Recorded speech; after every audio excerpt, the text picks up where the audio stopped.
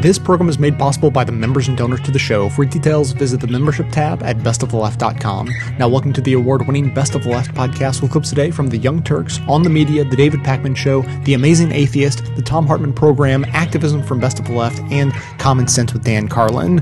And on this Valentine's Day, let's hope that the cable companies at least take us out for a nice dinner before trying to close the deal on net neutrality. Bit of a disaster today. U.S. Court of Appeals for the District of Columbia Circuit said, yeah, net neutrality, not so much. Now, what is net neutrality? It is the idea that the carriers that bring you the internet, such as Verizon, shouldn't be allowed to discriminate against different websites or content providers. Because if they can, well, number one, they can give themselves an enormous advantage. And number two, they could take political action to, for example, if you were doing an article that was critical of Verizon. Well, look at that, your website's so slow. That's a shame, right?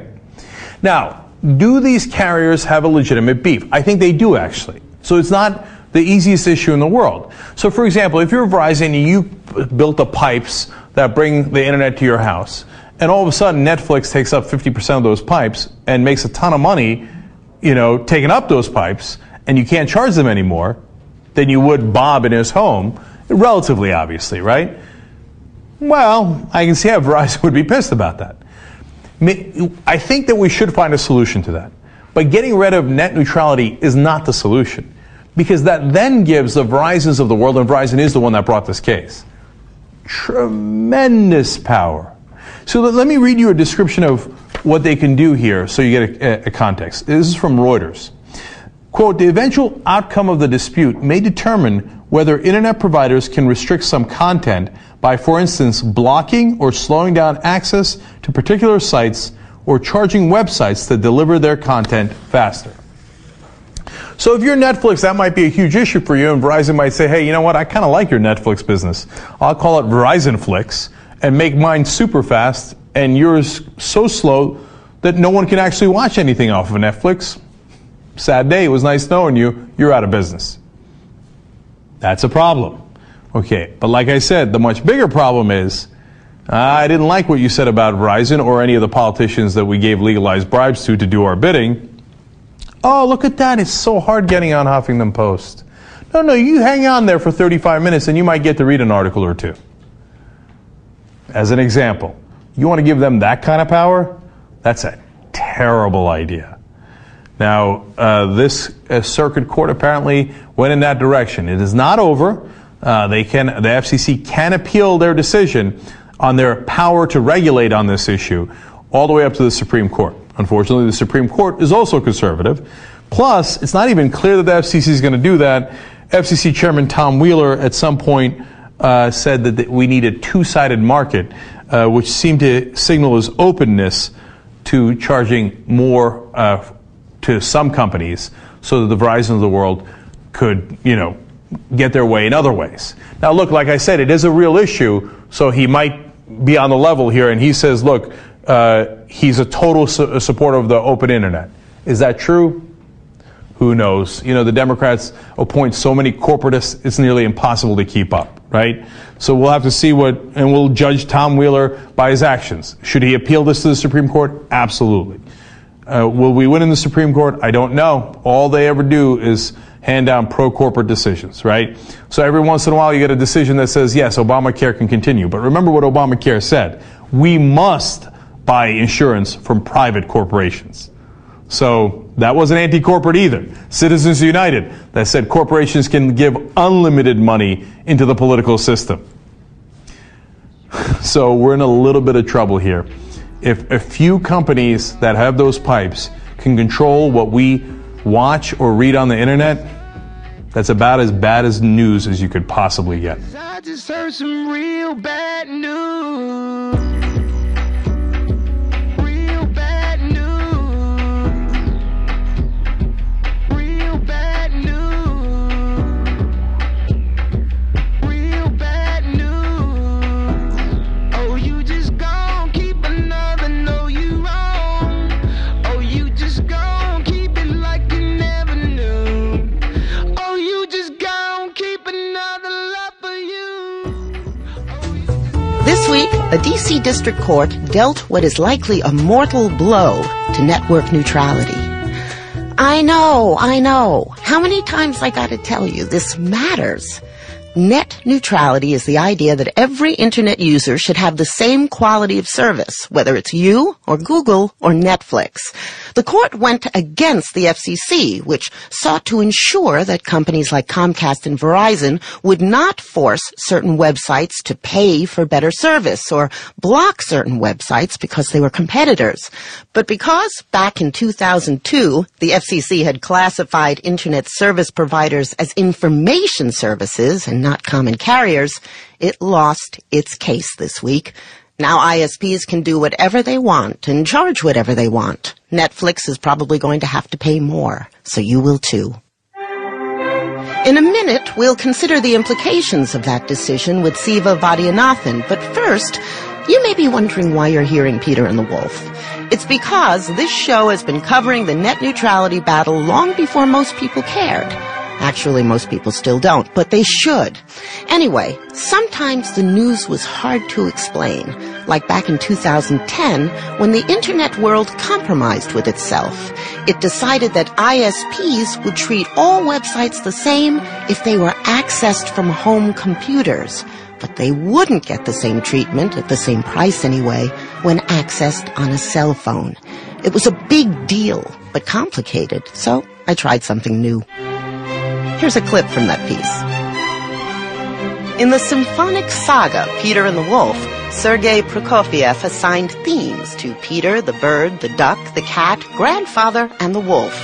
But assigning the bad guy theme in our story is tricky. Everybody thinks they're the good guy. So, in the interest of fairness, we're not assigning the wolf's theme. In our rendering, the net neutrality advocate Siva Vaidyanathan, who teaches media studies at the University of Virginia, is the bird. If we decide that the only level playing field will be that wire coming out of the wall into our personal computer, we might find that we've relegated all the freedom in the world to the 8-track tape deck over the next 20 years. And that could be a terrible mistake. Do you remember that? I do. That was a fun moment. Yeah.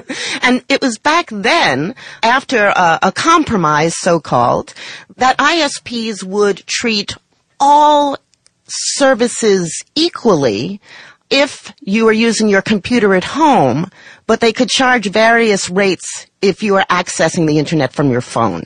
And it's really not so much about charging rates to you and me, the users. It's more about charging extortion rates or payola to the providers of the content. That's kind of the information ecosystem we're used to for the past 200 years. We had a brief moment, the past 20 years, when it seemed like we might actually create a level playing field where someone's expressions and ideas could win the day over a tremendous amount of capital. But in the absence of network neutrality, we're going to be reverting back to that system in which there really are going to be very few avenues for insurgents, and incumbents will dominate just about every outlet for expression. I think it's worth noting, for anyone who may have missed it, that they haven't had network neutrality on their iPhones and on their Androids since 2010. Have they experienced a different kind of service that an ordinary user might notice? Yeah, in the sense that Apple has, in a number of cases, denied access to certain companies providing apps on their phone.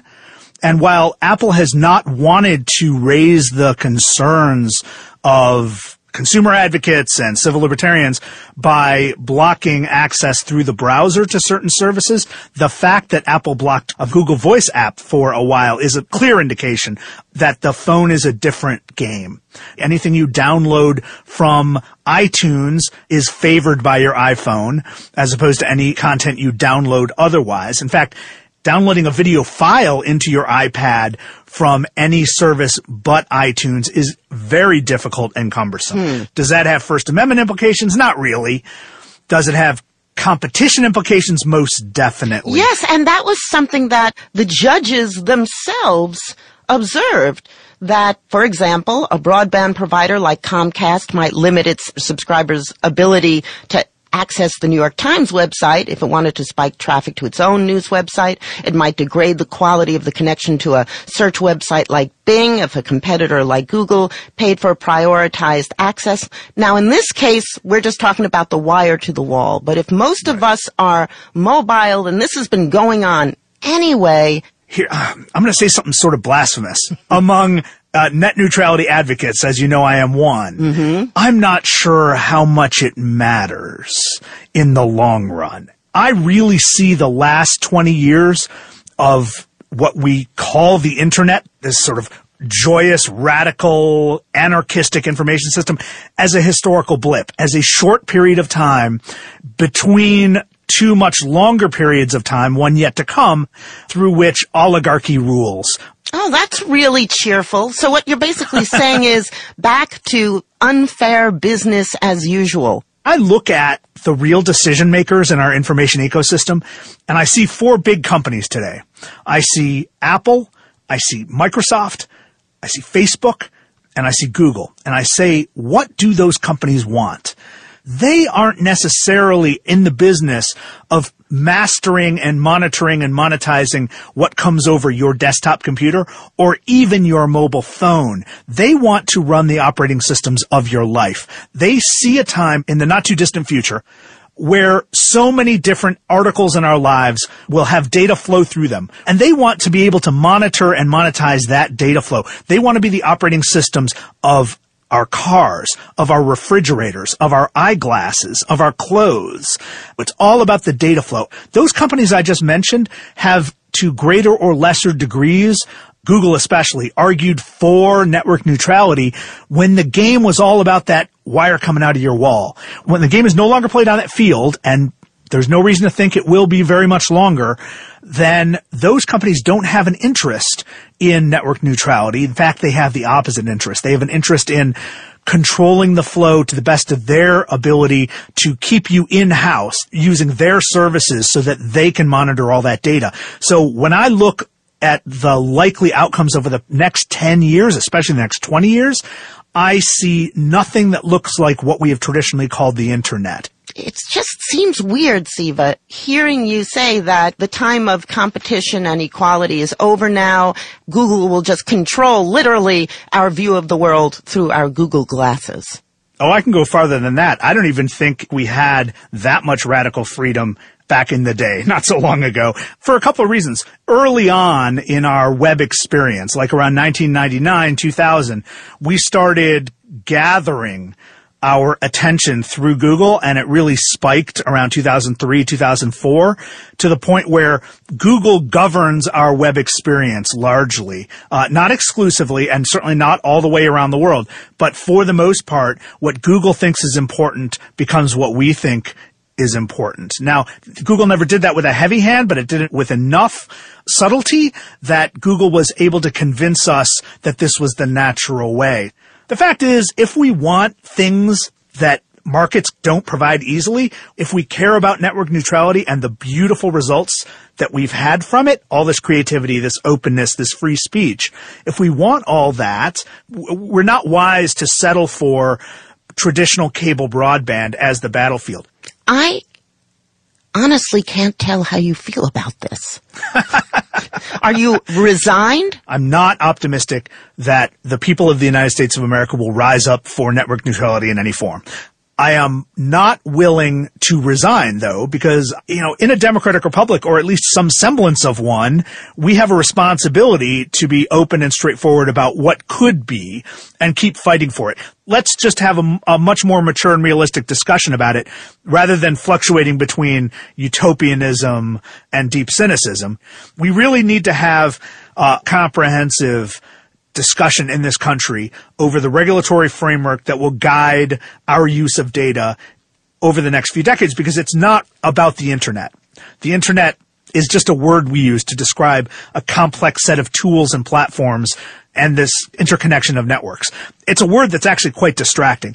The thing we should be talking about is the ways in which data affect our lives and who gets to control the data, who gets to monitor, monetize it. And this combines all these big different areas of thought that are subjects of your show. Things like copyright, things like privacy, things like government surveillance, things like freedom of speech, and network neutrality all become part of a general framework where we identify the values we're after in a democratic republic, and we try to guide companies and limit companies in what they do so that we can benefit from great innovation and at the same time not suffer the consequences of extravagance from these companies. Whose God is this now anyway? He's merged with USA, as corporate angels say. You made to suffer, it's just enough though to make you feel so bad. I've had enough though, I want to laugh so split myself in half. I'm joined today by Dr. Everett Ehrlich. He is a former Undersecretary of Commerce in the Bill Clinton administration, also president of ESC Company. Dr. Ehrlich, it's great to have you back on. You know, we talked a little bit about this decision by 3 federal judges commenting about the FCC's authority to regulate internet service providers and what they can and cannot do. So let's start at the broadest possible place. What was the decision that was made by these 3 judges? In essence, I think it's this. The 1996 Telecom Act says that the FCC can do stuff to promote broadband internet, to expand it, make it better, help it along. But there's a line, and it can't cross that line, and that is it can't treat the internet the way it used to treat the phone system back in the era of the regulated monopoly. And that specifically means that it can't impose what some people call net neutrality on broadband providers. What's the simplest way to understand what that means to the average end user? I've been using what I guess is known as the Netflix example, but maybe there's a clearer way to explain what that actually means. Well, look, under the old phone system, the only trick that the system could do was close a circuit that made a phone call for you. So every phone call traveled the same way, same terms, same conditions, same speed, because the system was a one-trick pony. But now, in the broadband world, the system is much more complex. It can handle very different kinds of signals. And the point that the courts made is that you can't force broadband to imitate the old phone system and make everything move on the same way. So prior to this ruling, if we take Comcast, for example, which owns NBC, Comcast had to legally treat the access, the bandwidth of someone pulling up video on their computer from MSNBC in the exact same way that they treat someone pulling up video from Netflix. However, it's possible now that if Comcast wanted to slow down or reduce the bandwidth for someone accessing Netflix versus MSNBC, would they legally be able to do that? No. That's still against the antitrust laws. That's still a corrupt practice, and it's been against the law for over a century. This, though, I think is what some people think about. Under this new ruling, Comcast has the right to say to all of the websites, all of the content providers, if you want a premium connection, one that's unbuffered, one that isn't broken up into packets, you want the best connection, this is what it's going to cost you, and this is what you get. Just like the second best tier of service will be defined this way, and this is what you have to pay. And it then is obligated to take all comers. So it can't make these editorial or discriminatory kinds of decisions. It can't say, oh, I like you, I don't like you, so you're moving up and you're moving down. That's illegal no matter what the court said today, or rather this last week. What they can do, however, is say that we're going to have the best, the not as good, the little less than that, and offer tiers of service much the same way that Sears offers, Sears good, Sears better, Sears best. That's the meaning of the decision. it doesn't give Comcast or Verizon or AT&T the right to discriminate in a way that we already know is against the law. Let's talk about what the term common carrier means. I've been doing a little bit of reading about some critiques of how the FCC has handled this. And a couple of articles I read suggest that the issue here is that if the FCC had allocated the term common carrier to Internet service providers, that they would actually have much broader authority to dictate what Internet service providers can and can't do. So let's start with what is a common carrier designation? A common carrier means that for some reason, regulation has decided that you have to share your capacity with everybody. Like if you're a pipeline, right, you've got to accept all the natural gas or whatever it is that goes through the pipeline. The old telephone system, back when it was a regulated monopoly, was a common carrier. It means that it had to accept anyone who wanted to hook up to it and so on. And if I recall correctly, it was AT&T who owned a lot of the lines, but they had to allow other carriers to use those lines to transact communication. Yeah. And they got that in exchange for being a regulated monopoly, right? The government said, you're going to carry all the traffic that other people bring to you, but we guarantee you a rate of return, we guarantee your profit, and we guarantee you a monopoly. The broadband internet has been built by many different companies at their own risk. So the idea of making them common carriers after they've spent hundreds of billions of dollars is a little outlandish. Now, could the argument not be made, though, that they were able to build that big business on the backs of so many shared resources, the government infrastructure, employees educated by public schools, and their trucks drive around on the same public roads that everybody else does that the government funds? Couldn't the argument be made that the internet is going in the direction of really a utility? Well, I don't think any more or less than any other industry. The automobile industry uses roads built by the government and workers trained by the public schools. I think that argument's kind of silly. The 1996 Act drew a line through telecommunications. It said that the old phone system had this common carrier status, but the Clinton administration was adamant from the beginning that whatever this broadband internet information superhighway was going to be, that it was in some province. And there are people out there after this court ruling who say that the FCC ought to look at the internet and say, bang, you're now just like the phone system, I declared it. But, this is the Frank Zappa test from his famous song, You Are What You Is. A cow don't make ham. And the internet is not the phone system, and it shouldn't be subject to the same regulations and the same expectations as the phone system.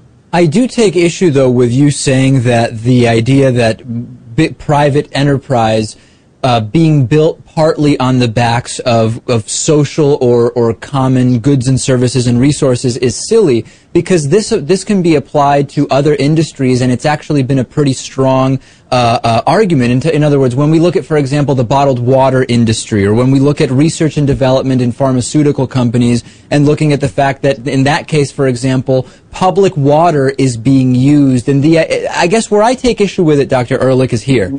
When private industry tries to say we are completely self-sufficient and exist independent of government benefits at all, and therefore we should be able to run our business without regulation, that's where I take issue, because hold on a second, you're able to run your business in the way you do on the backs of so many government-provided resources.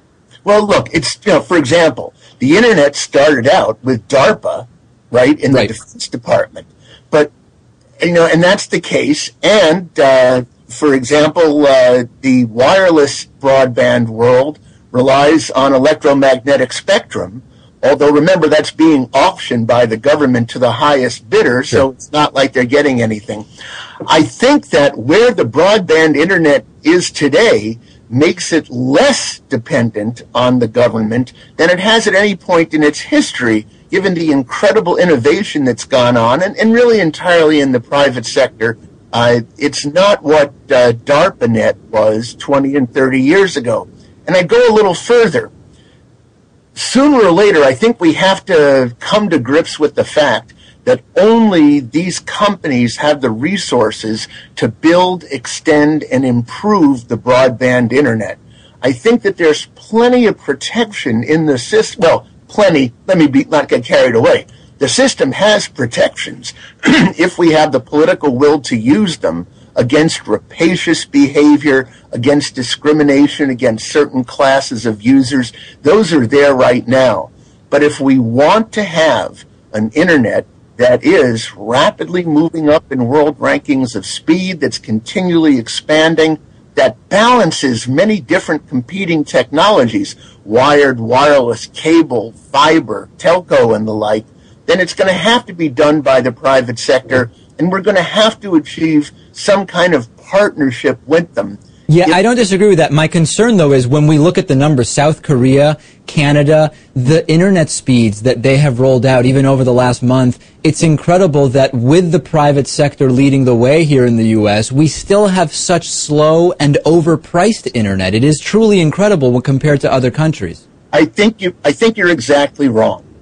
First, the International Telecommunications Union, the UN body, sees U.S. broadband as being among the world's cheapest. And if you look at South Korea, for example, 65% of Korea lives in Seoul, which means they live in cramped little apartment buildings, and wiring up a local loop in Korea really means run a wire up and down an apartment building.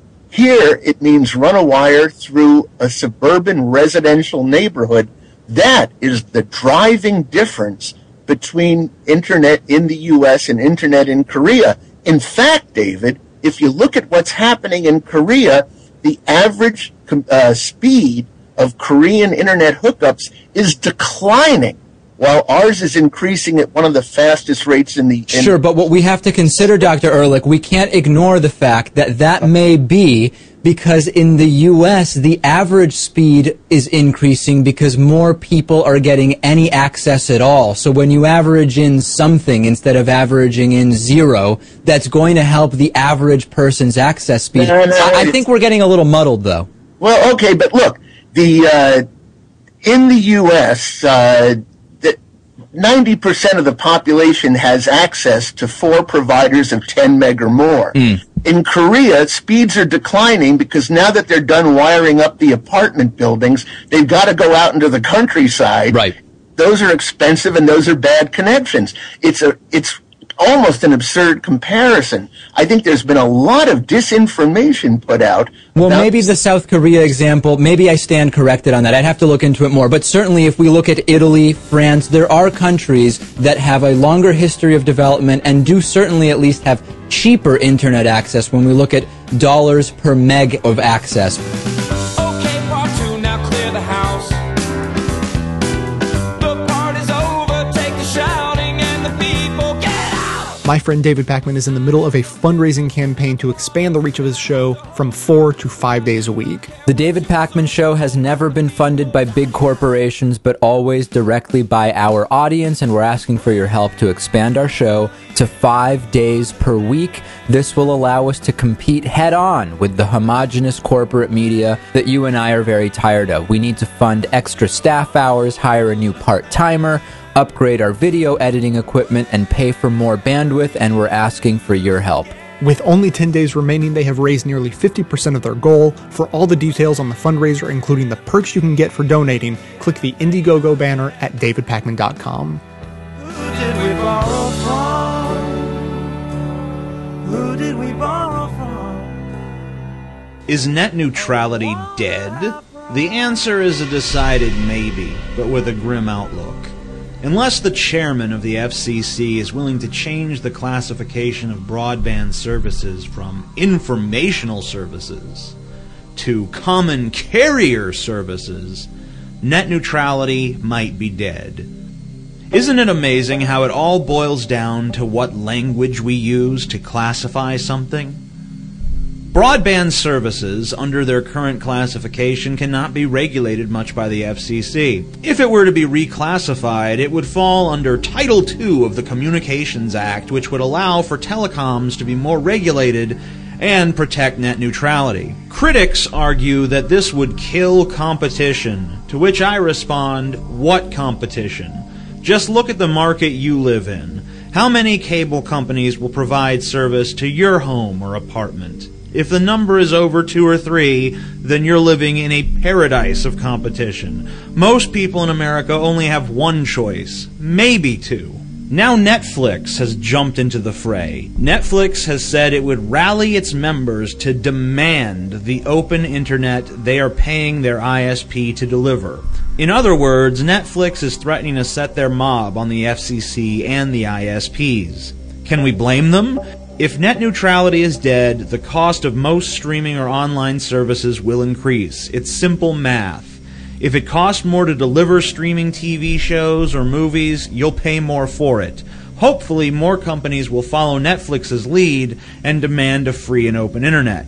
We need new legislation and a modernized version of the Communications Act. This act should enshrine net neutrality and more competition in the telecom industry, not less. The greatest irony in all of this is that these ISPs say they want less regulation to increase competition and innovation, appealing to libertarians. Smart move. Americans are certainly frustrated with the government, so taking an anti-government, pro-free market stance seems like a winning bet. But what these companies don't tell you is how they regulate who can set up cable franchises, and they ensure that very few companies can compete in the telecom industry. They hide behind free market principles when it suits them, but really they've been using regulation to stifle competition for years. There's an awful lot of confusion about what net neutrality is. Mostly because big ISPs continue to propagate misinformation designed to muddy the waters around the issue, but it's really not a difficult subject to grasp. Net neutrality is simply the principle that internet service providers should enable access to all content and applications regardless of the source and without favoring or blocking particular products or websites. Without net neutrality, your ISP can decide for you what sites you should visit. They can allocate tons of resources into making sure that sites they like load nice and fast, and they can make other sites take forever to load, or block them entirely. A 2006 study by Akame revealed that 75% of people would not return to websites that took longer than 4 seconds to load. So rescinding net neutrality is basically giving ISPs like Comcast or Cox or Charter, and why do they all begin with C? It's basically giving them the ability to reign supreme over the internet like gods. We choose what you see, unless you pay us more.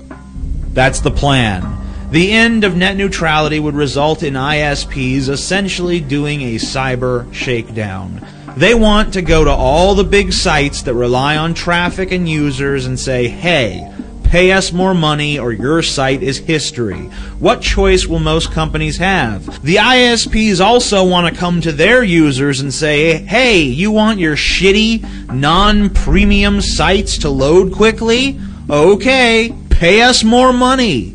The ISPs want to kill competition, which would in turn kill innovation. The internet is one of the last places where normal people can really compete and get ahead. I know that better than most. ISPs and media giants are trying to take that away, and they're winning.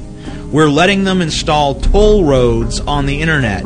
What once was ours is slowly becoming theirs, and we're not doing anything about it.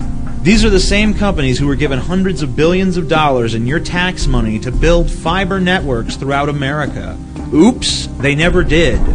According to a report filed with the FCC by Bruce Kushnick, Executive Director, New Networks Institute, we have been bilked to the tune of over $360 billion by telecoms to build fiber optic networks by 2012. They never built them. How did they take our money? Well, Verizon, AT&T, and CenturyLink went to every state and convinced regulators that in order to build these networks, the state would have to change the existing laws to give the companies billions of dollars for new construction, known as alternative regulations. The state legislatures and public utility commissions deregulated the companies, which allowed the companies to charge customers extra pennies, nickels, dimes, and quarters on most services. For example, call waiting or call forwarding cost less than a penny to offer, but the company could charge $3 to $5 per service extra. The companies were also allowed to take massive write-offs, with the claims that these old wires would be replaced with shiny new wires, fiber optic wires. They never did it. They took the money to do it, they got new laws passed to do it, and then they didn't do it. Look, these companies have taken our money, failed to build the networks they promised, overcharged us compared to the rest of the world, told us that we don't want high-speed internet that services like Google Fiber deliver, tried to push data caps similar to your cell phone service, colluded with wireless companies to push wireless internet in areas where they have failed to build out their networks. I mean, of course they want you to buy wireless 4G LTE plans. The markup is huge. The bottom line is that telecoms are trying to kill the real spirit of the internet. The internet has flourished as a space that encouraged innovation and new ideas, because online there have been so few barriers to innovation. If someone likes your app or website, they're free to share it. Now we face a future of someone not being able to create the next big thing because they can't afford to pay a premium for high-speed content delivery systems that may now be under the total control of ruthless companies that have lied, cheated, and stolen from us at every possible turn. What can we do about this? 1. We need to encourage and lobby more cities, states, and communities to invest in building their own fiber networks.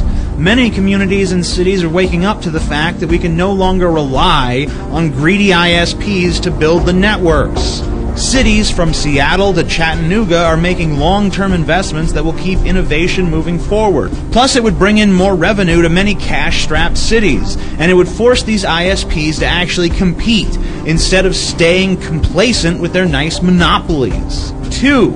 End all subsidies to telecom companies. They don't need them, and they have never used the money to build the infrastructure that they promised. Number 3. End cable company monopolies. We need new legislation which allows more companies to enter the market to challenge established companies. Only when companies compete do consumers win. 4. Encourage the FCC to once again impose net neutrality rules on the telecoms.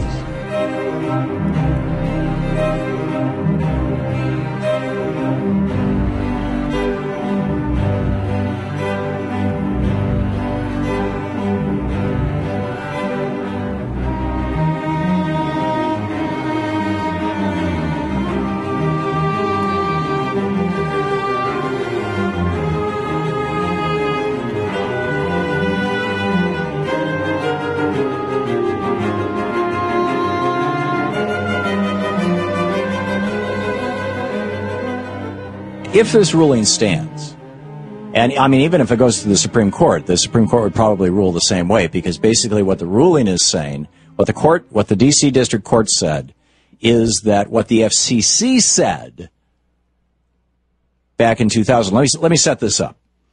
In 1996, the Telecommunications Act, which itself I have some serious problems with, but anyhow, Bill Clinton signed this thing into law. And as with so many things, particularly from that era when Republicans were running the House, I think Newt was around in 96. The Telecommunications Act of 96 defined two kinds of things relative to the Internet. There are those groups that deliver the Internet to the people who deliver the Internet to you. In other words, these giant backbone providers. And then there are the people who actually deliver the Internet to you, which in most cases is like your local cable company, your telephone company. Well, in fact, there are still a few independent ISPs floating around, but most of them run their stuff over your cable or over your telephone, and they do so in states where that's still required that they have to be able to. But increasingly those options have been pushed out. And so now you've got basically Comcast owns most of the internet business in the United States, the largest portion of the internet business in the United States. I'm not sure if it's most, but if it's more than half, but they're the largest. And then AT&T, I think, is number 2. And you've basically got 3 companies that control well over half, and probably, I haven't had an opportunity to parse the numbers, but my guess would be at least 5 companies control probably 75 or 80% of all the internet traffic in the United States at the consumer point where you get it. And what they want to do is they want to move from a net neutrality model, which is where you get the internet and you decide what you want to see, and you pay one price per month for your usage of the internet, and that price can go up if you use a lot of the internet, but it doesn't matter what part of the internet you use. Okay, so it's sort of like buying water from the water company. You have a basic price for a certain amount for the first 100,000 gallons that you or whatever. 1,000 gallons that you use in a month, you pay $8 a month for, or $80 a month. I have no idea what water costs these days. And it's on our dock. I have to pump it myself. And then, if you want to buy more water, you pay extra for it. Okay. So that's how the internet works right now in the United States. The way it works with cable TV is very different. You can watch cable TV all day long, or you can watch it once a month, and you pay the same basic cable fee. If you want to see more stations, if you want to see MSNBC, for example, at least with the provider that we have, it's an extra $5 a month. You've got to go to a different plan that gives you MSNBC and 3 or 4 other networks as well. If you want to see HBO, you've got to buy another plan, which includes HBO. If you want Showtime, you got to get a different plan that includes that, and you pay more for all these things, whether you use them or not. And that's the key to the insane profitability of this kind of a system. It's something called breakage. The concept of breakage is the key to really high profit systems in business. If you can get people to pay for things that they don't use, then you make a small fortune. And I can tell you back, from the days when Nigel Peacock and I used to run and Sue Nethercutt, we ran the International Trade Forum on CompuServe. And CompuServe charged $7 a month extra for access to that forum because it was a trading venue. I mean, people were in there literally making millions of dollars buying and trading. And people would come in and they'd offer shiploads of shrimp or, 300 tons of steel. And they were actually doing the deals on the internet. This is in the 80s. This is when CompuServe was the internet. So people paid $7 a month to sign up for it, and they just their credit card got dinged every month forever. And this was AOL's business model early on, too. Just ding your credit card forever. And people would go and they would check it out for a month or two, and then they'd get bored and go away, and they'd forget that they were paying the $7. And at one point, toward the end of CompuServe, probably 70, 80% of the people who were paying that $7 for access to the trade forum never, ever went into it. So, and that was a lot of money for CompuServe. It was presumably hundreds of thousands or millions of dollars. I don't know the exact amount, but I do know that the usage went down and the billing was continuing. And so that's called breakage. So if these ISPs now can come to you and say, oh, you want access to the .XXX domains, porn, you want access to these big news sites, New York Times, Washington Post, whatever it may be. You want access to, here's our basic plan. Our basic plan gives you the New York Times, the Washington Post, and Seton Motley's site. But the big plan, and like that. You understand what I'm saying? They want to turn the internet into like cable TV. And because the FCC ruled back in 2000 that ISPs were content delivery mechanisms, much like the company that brings cable into your home, rather than common carriers like phone companies. See, the phone company can't charge you more based on who you're talking to. They can't say, if I call Shane, they're going to charge me $1, but if I call Danielle, they're only going to charge me 50 cents. They can't do that because they're what's called a common carrier. So if the FCC were to redefine Internet service providers as common carriers and undo their own 2000 decision, then all this could be fixed. Go over to freepress.net and you can sign a petition to do that. We'll be back. I'm coming to terms. I'm starting to learn. This ain't all it's cracked up to be. One question I get a lot from listeners has to do with how long it takes me to make an episode of Best of the Left. Well, between all the research, show prep, and actual editing, it comes out to around 20 hours of work for each one of the 10 episodes I make every month. Obviously, this is only possible because of the listeners who chip in a few bucks each month to make it happen, so if you appreciate this show and think it provides a valuable service, then please think about becoming a member at the $10 a month level. That's only $1 a show after all. I've always believed in giving away the show for free so everyone can hear it without restrictions, so if you can afford $10 a month, that covers yourself and several others who maybe can't afford to pay but who need to hear the show as much as anyone. As thanks, members also receive bonus content including extra voicemails, behind-the-scenes stories, and more of my personal musings. Thanks so much for your support.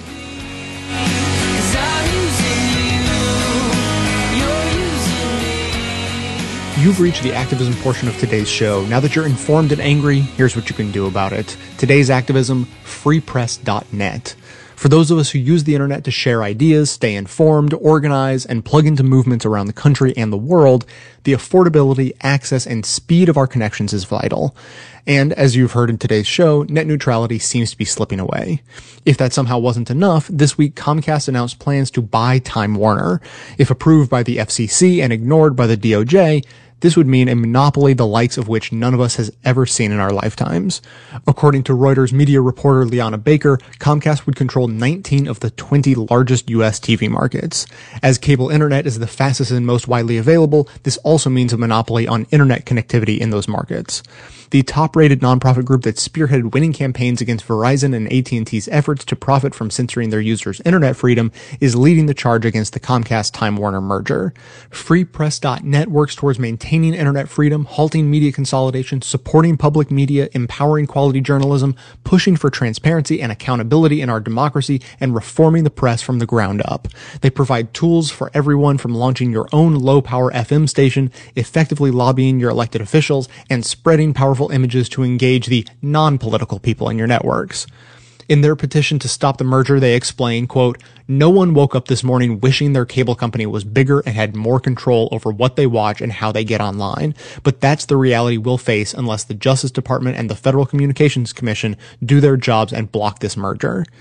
The link to their petition and their other important campaigns and organizing tools can be found under the Take Action tab at freepress.net and, of course, in the segment notes at bestoftheleft.com.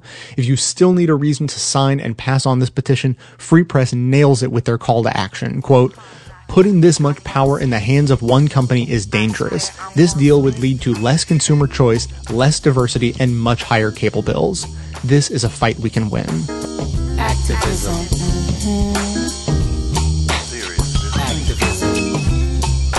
Come on out from in front of the television. Bust out of your self-imposed media prison. There's a whole big world out there, y'all. And some serious stuff is going down. Civil war, intolerance, AIDS, obliteration. The usual madness, but not enough frustration about what's troubling Earth's nations.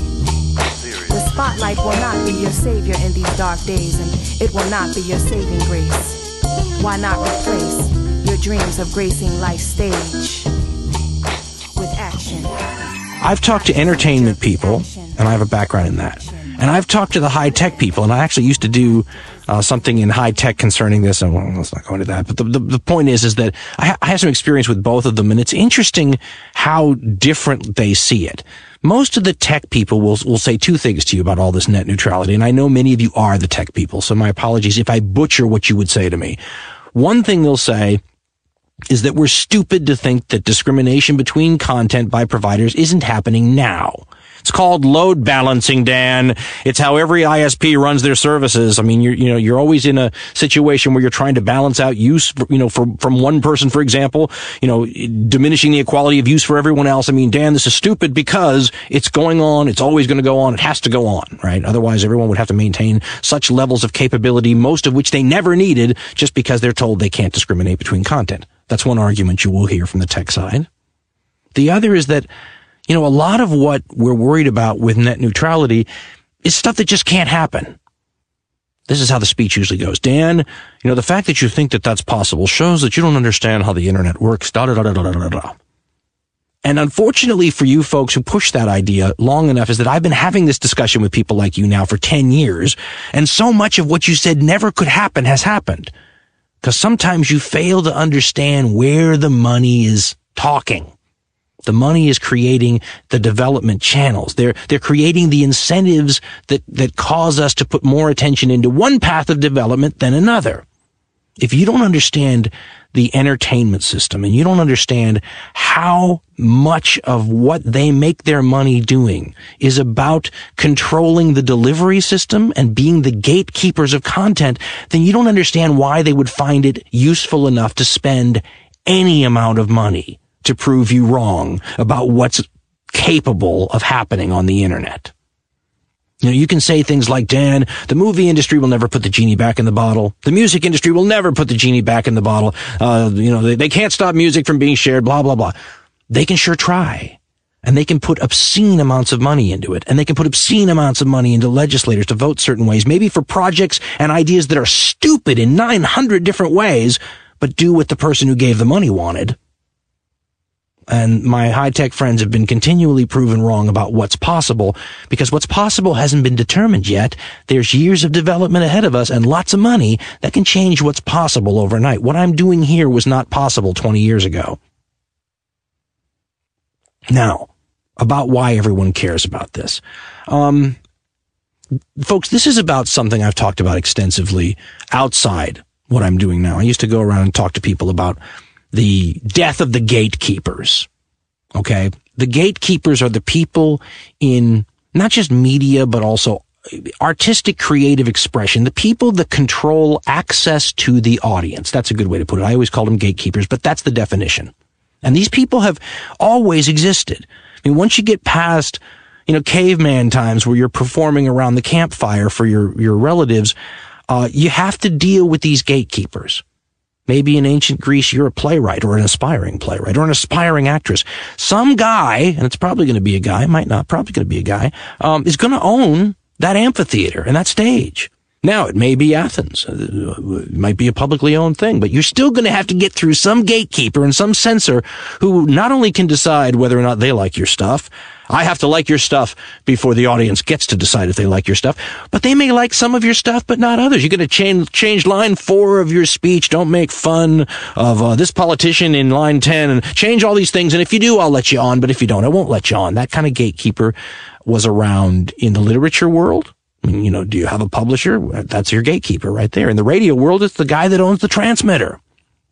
In TV and movies, come on. It's the casting couch and the director. I mean, you want access to an audience, baby? Let me show you how that goes. I mean, there's an immense amount of power along a wide range of fronts, financially most of all, but a lot of other things you can't imagine. The power to shape, or have an inordinate amount of power to shape the culture. Can you put a price on that, folks? Let's understand the motivation here for the people in the telecom world that want this to happen. And I should point out that the reason to give yourself a little bit of hope that it won't go down this road is because not all the money's on one side.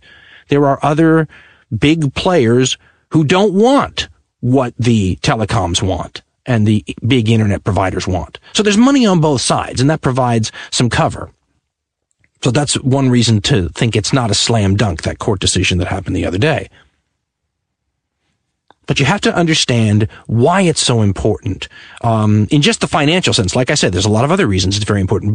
But if you're a company that provides content, I mean, there's a reason that Comcast, which you think of as like a cable provider, bought NBC, which you think of as a television distribution method. It's because it's all converging. Okay, what you want to control is the distribution method, and then you want to give yourself every advantage you can. Do you know why when you go into a convenience store, certain displays are where they are?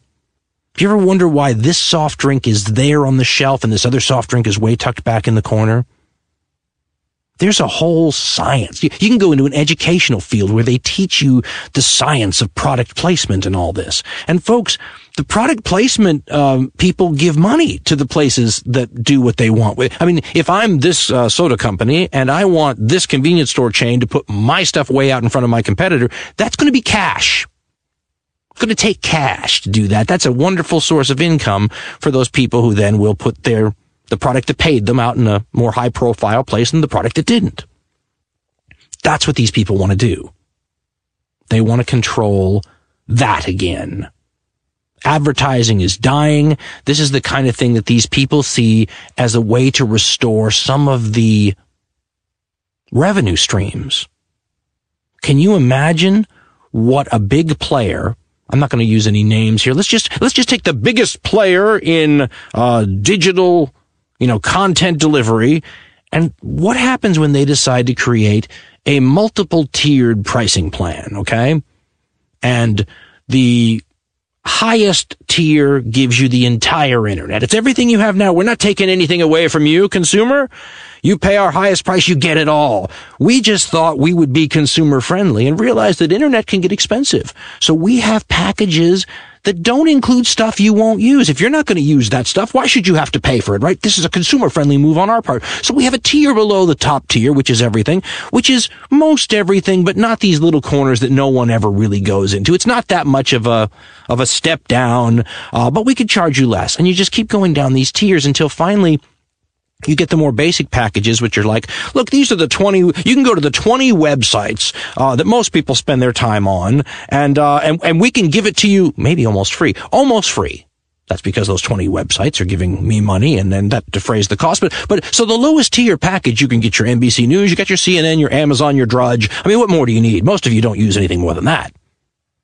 And that's how someone like, let's just take NBC News now. Maybe they're saying, we really need to catch up in this internet thing. No problem. We'll just pay that big provider, pay them a lot. It's a write-off for us, and make sure that we're in the most prominent position. Product placement, right? Now, I've had some high-tech friends, and I was discussing this with them, and their line is, I don't mean to speak for all of them, but one guy said, look, what's the problem, Dan? The point of them getting product placement doesn't shoot you off the internet. No, but here's what's great about neutrality. It's as easy for you to get to me as it is to get to NBC right now. Do I compete with them? Hell no. They have millions and millions and millions and millions of people, right? And I don't. But it's as easy to get to me as it is to them. What happens when we live in a world where the people who can provide the data can fleece those big companies for a ton of money by offering them premium delivery to their consumers, something that allows them to stand out from the noise? Yes, podcasts might still be out there, but we're going to be like the cable access channels. You're going to have beautiful high-def color NBC, streaming real quickly, and you're going to have, grainy, black and white, bad audio, takes forever to download, Dan Carlin channel 137 cable access. I mean, if you think that that's okay, then maybe you think there's no problem with this. But people who tell me that this isn't going to happen don't understand the motivation why all these companies would spend this much money. Their open excuse is, they say, we just don't want the government telling us how to run our internet services. Yeah, sounds great, but not worth the kind of money you're putting into it. We all understand that the gatekeeper is one of the most lucrative roles in the media delivery chain. The internet has destroyed that. There are a lot of people putting a lot of money and a lot of effort and a lot of backdoor deals and everything else into trying to restore that as much as they can. And the people who say to me, Dan, they'll never be able to restore it completely, don't exactly fill me with a ton of confidence. If they're 90% successful, we have a very different internet than what we have today.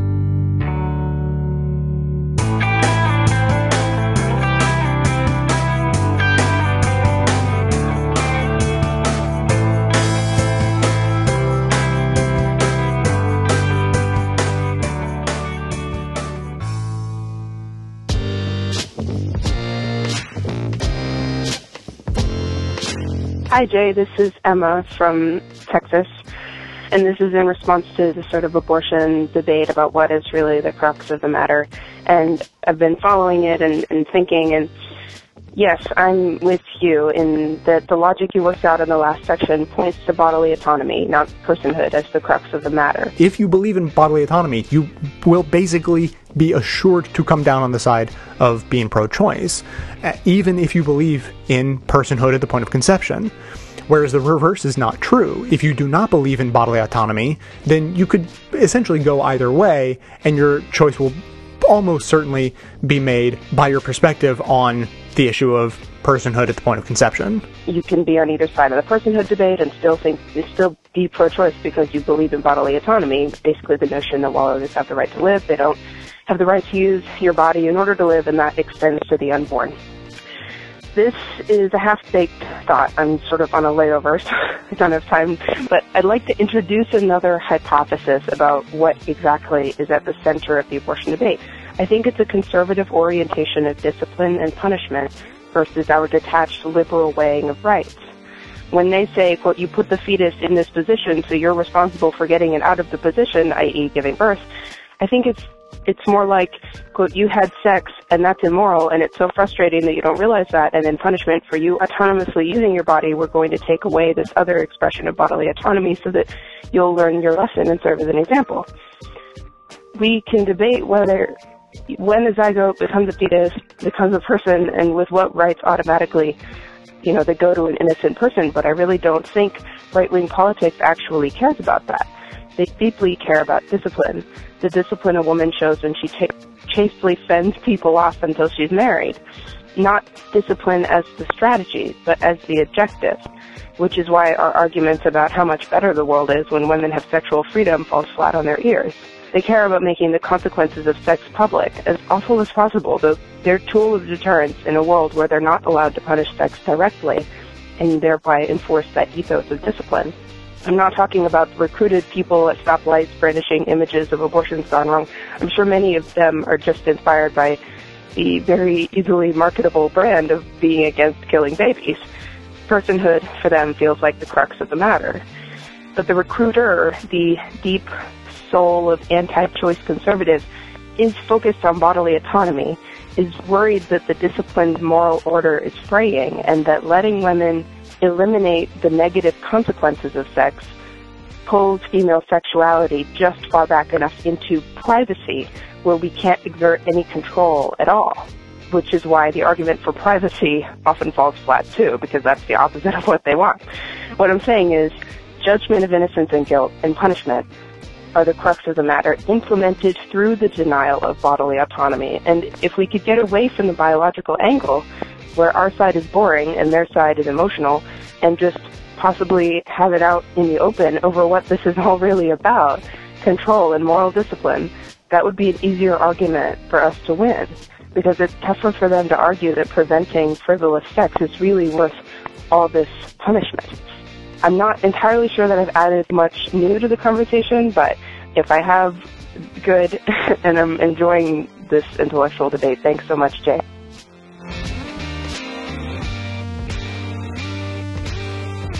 Hi, Jay. This is Nathan from Vancouver, Washington. I'm calling about the recent discussion about the conservative, Republican, right-wing abortion prohibitions and so forth, and how there was discussion of personhood. I think the problem is, in the discussion, is that some people do think of it as personhood. And there's an interesting book called Conservatives Without Conscience by John W. Dean, that introduces some research about authoritarian personalities and authoritarian dominator personalities, which gets you down a rabbit hole to help understand that when we say Republican or conservative, they're not all the same thing. So a conservative is somebody who just kind of wants the boat not to be rocked too badly, but you'll notice that a conservative, if something has changed and it didn't destroy the world, they don't necessarily want to roll that back. Whereas I think more of the people that we're dealing with abortion are of the more authoritarian, and they think that, like and some of the other callers have said, pregnancy is a consequence of sex. Don't cheat, right? It's just a matter of you stepped out of line and that's not allowed. And so it's more of an authoritarian response in that case. But there are just as many people probably who believe in the personhood aspect of it, and there are just as many who think that abortion being hard to get is the way it has been their whole life, and they want to keep it that way. And so it's really important with these issues to not think of the world as two kinds of people, progressive and conservative. Because, like I said, conservative and authoritarian, they end up lining up on a lot of issues. But that doesn't mean they're the same thing. Just like, they line up with libertarians on other issues, but they're not, they're totally not the same thing. And for libertarians, it's a bit more stark, but there's some interesting research that Conservatives Without Conscience leads you to that gives you some insight into some of the different kinds of people that we see on the right wing. Thanks. Bye.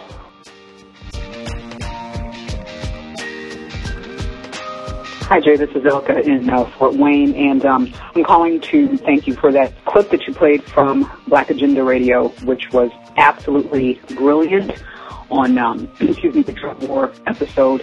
I couldn't agree more with just about everything that Bruce Dixon was saying, and I think before we as progressives start getting too excited about the legalization / decriminalization of marijuana, we really need to be spending some time looking at this from a political perspective, a social policy perspective, and also looking at what the corporate capitalist angle is here, because a lot of people are going to still get hurt by this if this isn't done right. So thank you for that clip, and hopefully, everybody else listening who heard it will give that some serious thought. Thanks, Jay. Bye-bye. Thanks for listening, everyone. Thanks to the volunteers who helped gather clips to make the show possible, and thanks to all those who called into the voicemail line. If you'd like to leave a comment or question of your own to be played on the show, the number to dial is 202-999-3991. Today, I just want to add some more comments from a listener. This is coming from Javier, who we've heard from before. He falls into the shyness sweet spot, where he explains that he is too shy to call in and leave a voicemail. But then evidently he is not too shy to explain that he is too shy to leave a voicemail, and I just love that. So this is from Javier. The subject is, to legalize drugs, we need to boycott drugs. And this is what he says. Because I'm from Mexico, the war on drugs has always been the number one cause on my radar, but unfortunately I probably have the least popular message you can have about drugs. The first part is a crowd pleaser. It's that we have to legalize drugs. When you say that, people applaud, and every time you have a discussion about drugs on Facebook, 36 people only contribute the word legalize and then go on and do something else. Now here comes the super unpopular part. Until drugs are legal, you cannot do drugs again.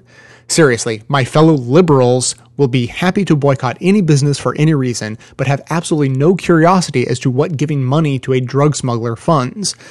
Well, I grew up around it, and I will tell you what it funds. It funds kidnapping, torture, human trafficking, slavery, not exaggerating, and murder. Let's take even the most harmless drug, which is pot. If your neighbor did not grow it, then you helped somebody do something terrible in Mexico or Colombia. I actually deleted what some of our most famous smugglers do from this email, but let's just say that one guy had the nickname the Ear Chopper. And while pot is not a gateway drug for addicts, it sure is one for drug smugglers. The steps are growing and smuggling pot, then kidnapping and performing assassinations, then smuggling cocaine and heroin once you have the funds, infrastructure, and manpower. Google Mexican vigilantes. Actual civilian uprisings have been needed since drug dollars have completely poisoned the Mexican legal system. I know the best of the left loves analogies, so here is one. A liberal who does drugs is like a vegan who eats at McDonald's, assuming all the cows died of natural causes. Now, point number 2. The main reason drugs are not legal is because white people have no incentive to legalize them. If you are a white American, you can get drugs with no legal risk to yourself at a cheap price and with good availability. You will not get arrested for possessing drugs unless you are black or Latino, so you literally have no motive for changing the system. If the only person of color you know is your dealer, you probably don't know how drug arrests destroy communities. Yet it is white people who need to protest, since the people who are mostly killed or imprisoned over drugs are too busy with civil rights, protecting voting rights, immigration, and ending discrimination. In other words, unless we create a liberal shame around illegal drug use, drugs will remain illegal. Once people run out of money to travel to places where drugs are legal, they'll start to protest. Now that almost every listener hates me, here's what you can do. You can boycott drugs unless somebody you know and trust produces them. If it is a friend of a friend, assume the worst. You can start actually writing emails, making calls, and organizing so that once drugs are legal, that first puff will be completely guilt-free. And I will say, in response to that email, that so much of that information was already in my head, that, drugs cause all these problems and, increases violence in Mexico. And, if you do drugs, then you're sort of supporting that. But for some reason, I had never kind of made the very last baby step of logic to say, not just like, well, don't do drugs then because you don't want to support that, but like, there needs to be an actual boycott, actual like liberal boycott, as he describes it, against it, liberal shame around it, based on all of the terrible things that happen.